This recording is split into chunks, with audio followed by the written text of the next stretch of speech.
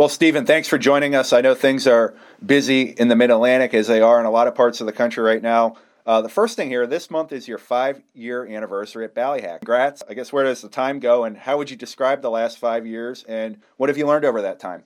Yeah, the last 5 years have gone by really quickly. Definitely does not seem like it's been 5 years. Coming in, I was pretty young, 28, my first superintendent job. We had a lot of promises, beautiful property. The golf course was built in 2009, and a pretty bad time to open up a golf course, so the maintenance facility was not ever done. Coming in, with the promise of maintenance facility, new equipment fleet, so on and so forth. First 18 months were a lot of work getting that in place. Ownership did a fantastic job with their investment in the facilities. We really rebuilt the team, we rebuilt the culture, and, just continued to move everything forward. We've had steady infrastructure improvements since I've been here. My first year here, our owners were building 4 more cottages, which made it so we had 28 beds on site. And then we built our maintenance building. We built a cart barn for the clubhouse. We're currently in the process, actually just opened most of them. We now have 60 beds on site. So we've seen a lot of development. We've grown a lot as a team. The golf course has come a long, long way. I tell a lot of people, my position in the overall facility, I couldn't imagine what it's turned into over the last 5 years. It's kind of exceeded my expectations as far as position and ownership's investments. Just overall trend that we're heading has just been fantastic. And, we've had, kind of golf boom of the last couple of years has helped with that a lot. So, yeah, it's been good. Wow, you have my head spinning, discussing everything that's happened over 5 years. For our listeners that maybe aren't familiar with Ballyhack, how would you describe the course and the land where you work?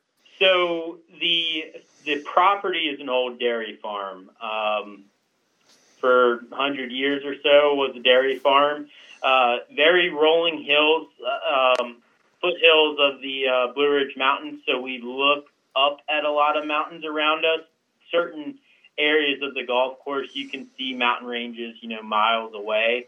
Roanoke is a valley, but we're looking up at quite a few mountains around us. Very scenic. We get some gorgeous sunsets. We get a lot of fog and sun coming through it, where you can see for miles. It's pretty fantastic scenery. The golf course is Scottish Highlands design. We have large, expansive fairways, little bit of maintained rough, and then it goes into native grasses. So it's pretty much hit the fairway, or you're kind of hacking it back into the fairway and playing forward type of setup. Very rolling terrain, though. I think we have about 100 foot of elevation change on 15, and there are many holes. You're plus club and a half, or the opposite if it's downhill, depending on the hole you're playing. Very, very gorgeous property. Anyone that hasn't made it out here, till you really get out here, it's tough to believe the views that you see. Stephen, what type of effort does it take to produce that Scottish Highlands type of golf in that rustic and rural feel?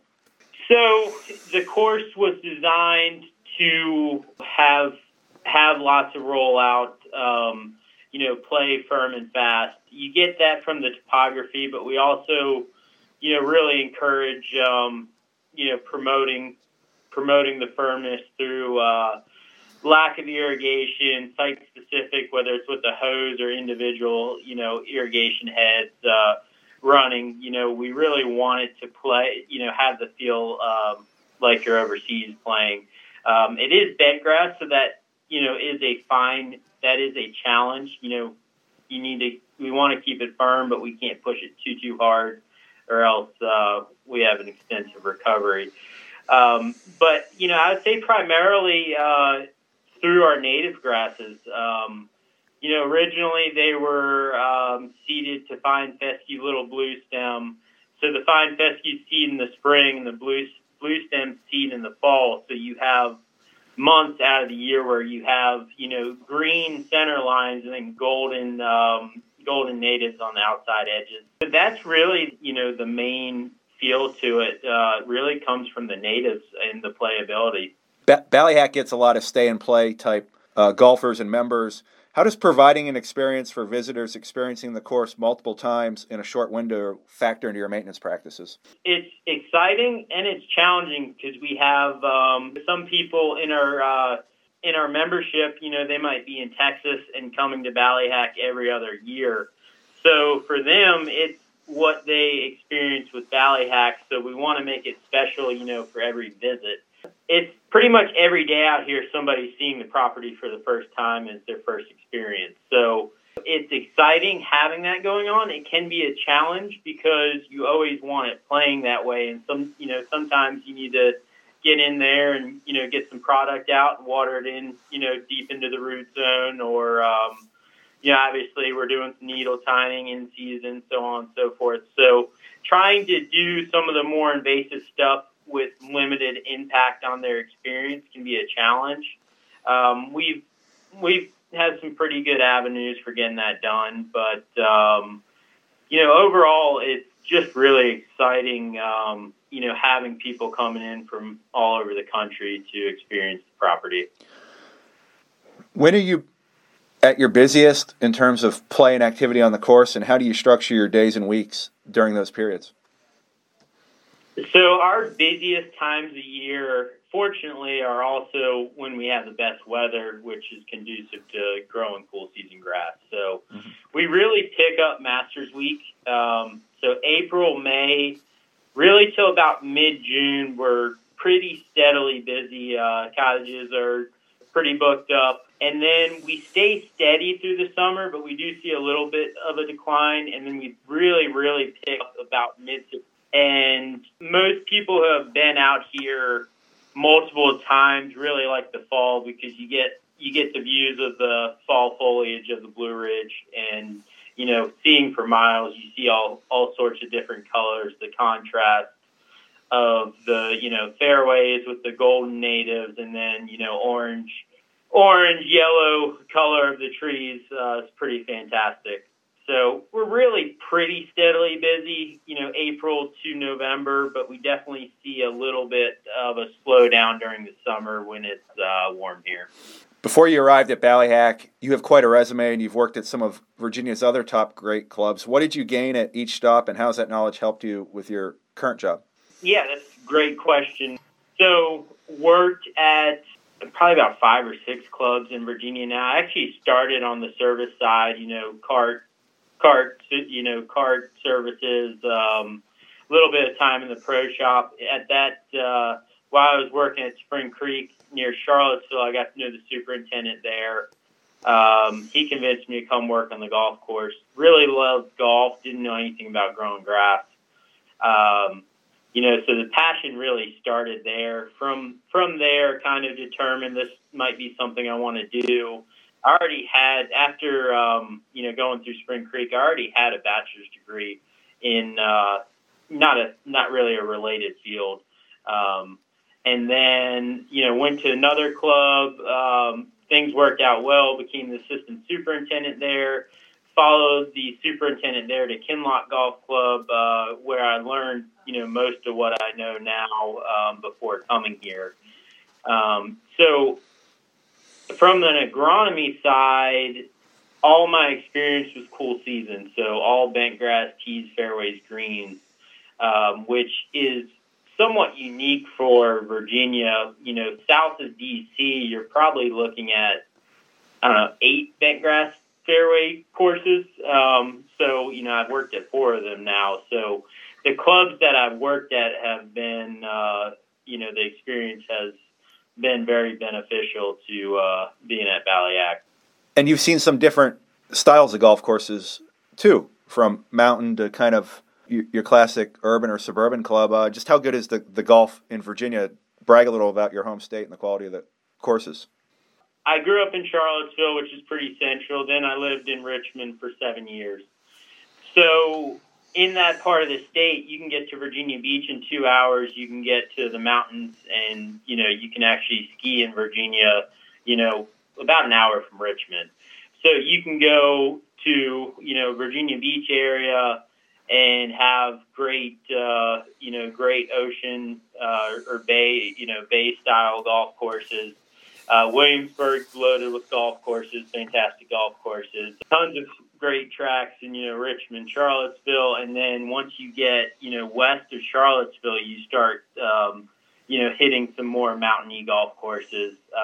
And we're Southwest Virginia, so we're very rolling, looking up at the mountains. But then you have other clubs that you have mountaintop plateau style golf courses that you're looking down, down for a lot longer than you can see here, just probably for, hundreds of miles at certain clubs. So it's, great variety from different parts of the states, but you also have a lot of, modern golf courses, a lot of great modern golf courses, and you have, a lot of classic golf courses, in the, especially in the Richmond area, Williamsburg, DC areas, and, another animal. There's so many good golf courses, Northern Virginia, DC, Maryland area. So it's really good. With that said, it's not the easiest place in the United States to grow turf and provide consistent conditions. Just what type of challenge is it keeping turf alive, especially cool season turf in your part of the world? Yeah, so, summers can be tough. That's the biggest thing with cool season grass. Spring and fall, there's a lot to get done to get ready for those summers and make sure you make it through. But when we hit hot stretches and moisture is out of our control, things get tough in Virginia.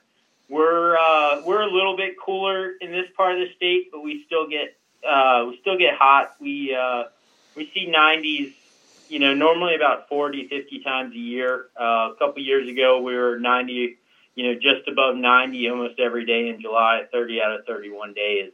It's warm. Cool season grass can struggle a little bit, but a lot of your successes are what you're doing with your spring and fall cultivations, your preventative programs, and the weather's the biggest factor in how well you're going to make it through summer. Though Mother Nature has the final say.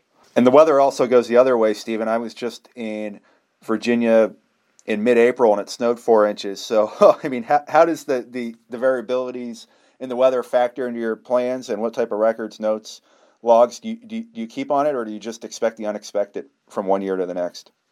You always think about previous years, and, we keep, records and look back at weather data. And, a lot of our planning is done off, historical data, timing for applications. But you have to be flexible. It's, one spring can be so different than the next. I'm pretty sure the last few years, March has been warmer than April. So it's just been, we get some funky stuff like that. We've had snowflakes here in April this year at 2 different occasions. So timing of applications, can definitely become challenging. And then also cultivation timing. What works great one year might not work great the next year. So, advanced planning to work around golf and stuff, it's not always consistent as far as recovery time from cultivations. Definitely starting, preventative disease applications and other pest applications.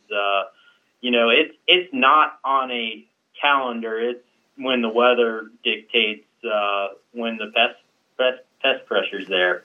Yep, and the title of this podcast is Disease Discussion. So what disease, pest, and weed concerns could you potentially face in your environment? From a disease standpoint, pressures, dollar spot, brown patch, little bit of anthracnose. The dreaded Pythium is, always a concern during the summer. Take all patch. We have, almost almost any disease that's on a label, there's some sort of concern. Products are so good these days. If you can get them out, a lot of those diseases are not of major concern with good programs. But, some stuff will come up and bite you, and pest pressure can outrace the products, many times. We also, ABW is an issue in, all of Virginia at this point, which is newer to us. Definitely a challenge. All the typical weeds, you'd expect. One of our biggest challenges actually with this property being an old farm, the topsoil was pushed to the side and then put back down. So we actually have quite a bit of areas of common Bermuda from, the original farmland that we've had a lot of success with suppressing and, promoting our bentgrass, but that's, a constant battle that we face. So there's a long list of, pests and, weed pressure that we face. Some stuff we have a great handle on, and other stuff will, continue to be a battle, and hopefully we'll see some new products over the next years and, be able to fight that battle at a higher level. With disease in particular, Stephen, how does your disease management program compare now to 5 years ago? What have you learned about it? How have you tweaked it? And there have also been a lot of new products to come out just in the last 5 years that I'm sure you've had to consider. We've improved in many avenues, and some of that is the success of, our overall business, and with that, growing our budget and, building better programs. And then on top of that, products have come a long way over the last 5-10 years. A lot more low use rate products, extended intervals have helped a lot. And I think, the support of, companies like BASF with helping with timing and product selection has been very critical. We have a lot of disease pressure, but we haven't had many major issues that have gotten to the point that they've had major impacts on playing conditions or overall aesthetics. So, where does fairy ring factor into your disease management program, and what type of approach and program do you take towards controlling that disease in particular? That's our biggest issue from a disease standpoint, and last year was, a record year, at least on the East Coast for it. I think it had to do with, warmer winter. I don't know that it ever really overwintered. It seemed like such a warm winter just almost stayed active all winter, and then it was tough to control last year. We've really adjusted programs, and we've also gone with a more site-specific approach also on top of, really good programs for the entire fairways. We are treating select areas more aggressively that we've historically had issues. The chemistry is great. We do have very, very tight soils here, red clay, tough, in spots, tough to get anything into the ground. If it's removing cart stakes, tough to push into the ground. So we've had a little bit of trouble always getting the product as deep as we needed to go. So we've really gotten more aggressive with our deep tining of fairways, and that's to promote good, strong rooting. But with that, we're also hoping that we're able to deliver the product deeper into the root zone and get to our issues. We're making headway. Great support from Aaron Wells, who's our BASF rep, and he's had others involved. Fidanza McCall at Virginia Tech has been involved with our programs. One thing we're looking for with those programs too, fairy ring is a major issue, but I don't want to be spraying a product that's only good on fairy ring. I want to be spraying a product that's good on fairy ring, and it's going to take care of the other diseases that we face. And working with them, we've really developed a program that's really good on fairy ring, and we're taking care of the other disease pressure that we have in the process. That's a great point. And as a young director of agronomy, how do you go about selecting your network and the resources that you use to help you develop a disease management program? Because in your part of the world where so many different things can happen, you really do need some outside eyes and ears to help you, Stephen. How do you determine that team around you to help you with disease management?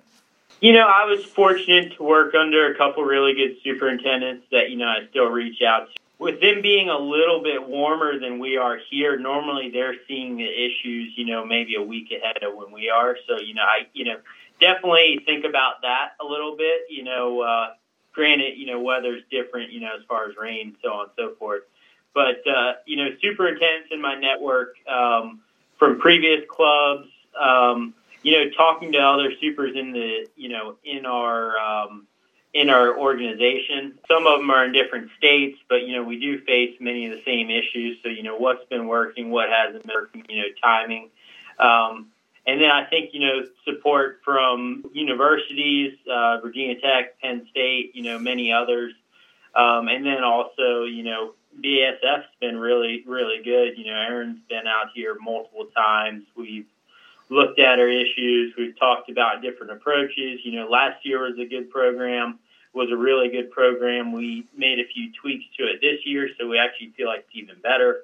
So, there's no short list of, resources out there. And, one great thing about the industry is, everyone's willing to help, someone else. So everyone's willing to pick up the phone, talk, try to help everyone be the best they can be. It's one of the reasons this industry is so great. Are you completely on a preventative program, Stephen? And if so, what are the benefits of being on preventative versus curative? So, we are spraying preventatively, but knowing that we're going to have issues with berry ring. The other diseases, it is preventative. We don't want to see much out here, but there is a balance of spraying, but not spraying too much. The berry ring is very preventative. We do have some breakthrough, and we're going in, and that's, a lot of the site-specific, attention. We're going through to, traditional trouble areas or as they pop up, treating them on a smaller basis. And, with that, sometimes we're doing some, deep tining or aeration, just regular aeration. We're making sure, we're getting hoses on these areas, watering the product in deeper. 90%, preventative, 10% curative. It can get hot and muggy where you're at. The expectations are high. How darn good does it feel when you get through the toughest part of the growing season, knowing that your practices and programs worked? It's a really good feeling, when you do have those summers that, you do get through really well, which we've been fortunate the last couple to have pretty successful years. It's a fantastic feeling. This might be a little weird, but I do kind of embrace the grind of, that tough stretch. And so focused and dedicated into getting those through, you have a sense of relief, but you hit a little fall stretch and you're like, well, now what? Now the weather's so good, then you start thinking about projects and that goes away. But definitely, a very good feeling to get through the year, have minimal recovery, and be able to focus on continuous improvement. That's one thing with our programs. I don't want to spend tons of time every fall recovering. I want to spend time, making improvements to the golf course, not recovering from, how the summer hit us. You're still relatively young in your position, but you've accomplished a lot. Is that one of the lessons you would give to someone entering the business right now? What would you tell somebody, that's younger that wants to have a job like yours about the mentality you need to have? With everything, it's just continuously learning and continuously trying to get better. It's, really as simple as that. I think, when I came in here, there's a lot of work to be done. And it was, how can we get 1% better every day, taking small gains. It might not be golf course conditions are better that day, but, it might be as small as, hey, we trained 2 or 3 new guys on something they didn't know how to do. And because of that, we're going to be better, for the next year. So, learning and just continuously trying to get better. I think, the biggest thing with anything you do. You and the team have achieved a lot over your 5 years there. What are the next 3 to 5 years going to be like? It sounds like you work for a company and a club that's always doing something. How exciting is the short-term future here? Yeah, so with the Dormy Network, it's very exciting. You know, we're continuing to grow. They're actually building a club in Nebraska, Cane Hills of Nebraska. So that's exciting to see the growth of the network. With that, you know, we're able to send, you know, our team at Ballyhack to some of the other network clubs to experience different events. You know, Victoria National in Indiana hosts the Corn Ferry Tour Championship. We always send a few guys there. What I'm most excited about is seeing our team develop. You know, goal for me over the next few years is, you know, we've had 2 assistants that have been here for 4 years now. Hopeful to have them move along to superintendent jobs. And with that, we've really developed our staff from within. So we have guys ready to take their positions as they move on. So that's personally what I'm, you know, working towards and trying to get those guys ready for those next positions. As far as on site here, really adapting to, you know, having 15 cottages on site and providing the best experience we can to everyone on site is something I'm looking forward to. We should be wrapped up with building construction. So I think over the next 3 to 5 years, we'll be doing some decent capital improvements on the golf course. So I think, you know, we did better Billy bunker on greenside bunkers. I think, you know, getting all the fairway bunkers done is something that's going to take place. I think we'll, you know, adjust some grassing lines to make the golf course a touch friendlier in spots. We are having to make adjustments to tee sizes, so on and so forth. We're doing quite a few more rounds than we used to do. There's just a lot going on, and just excited about where we're headed. Stephen, how many acres of bentgrass does your team maintain? 50 total. So do you ever get a chance to look up from those 50 acres and take in the mountains and the scene and the serenity around you? And if so, what do you think when you get those moments where you're looking up instead of down? You know, I don't do it often enough. And it's something, you know, I try to occasionally remind my guys' team to do it.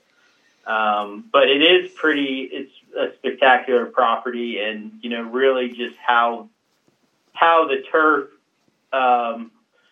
kind of frames everything around it, and, you know, is pretty phenomenal. That's something that I need to do more often and encourage, you know, everyone else to do as well. And last thing before we let you go, I noticed on the website that there are some furry helpers at Ballyhack. Are they still helping you with the golf course maintenance?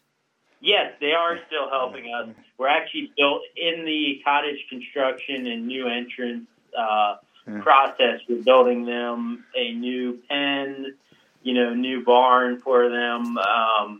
It's been a little bit of an interesting phase during the construction because we're trying to keep them away from bulldozers and so on and so forth. So they haven't been on graze quite as much as, you know, we'd like, but we're looking forward to everything coming to wraps there, and, you know, them spending lots of time on the golf course and picking away at some weeds, and the membership loves them. So it's something they've really come to enjoy when they come here. Yeah, and for those that aren't familiar, Ballyhack has a number of goats there on property. And I guess, Stephen, when you set out on this career journey, you probably never thought you'd be working side by side with goats, did you? I did not. It was something before coming here I, you know, did not really think about. And when I interviewed, I was not asked if I was fine with having goats. I was told we were going to have goats, so we figured out how to do it and do it at a high level.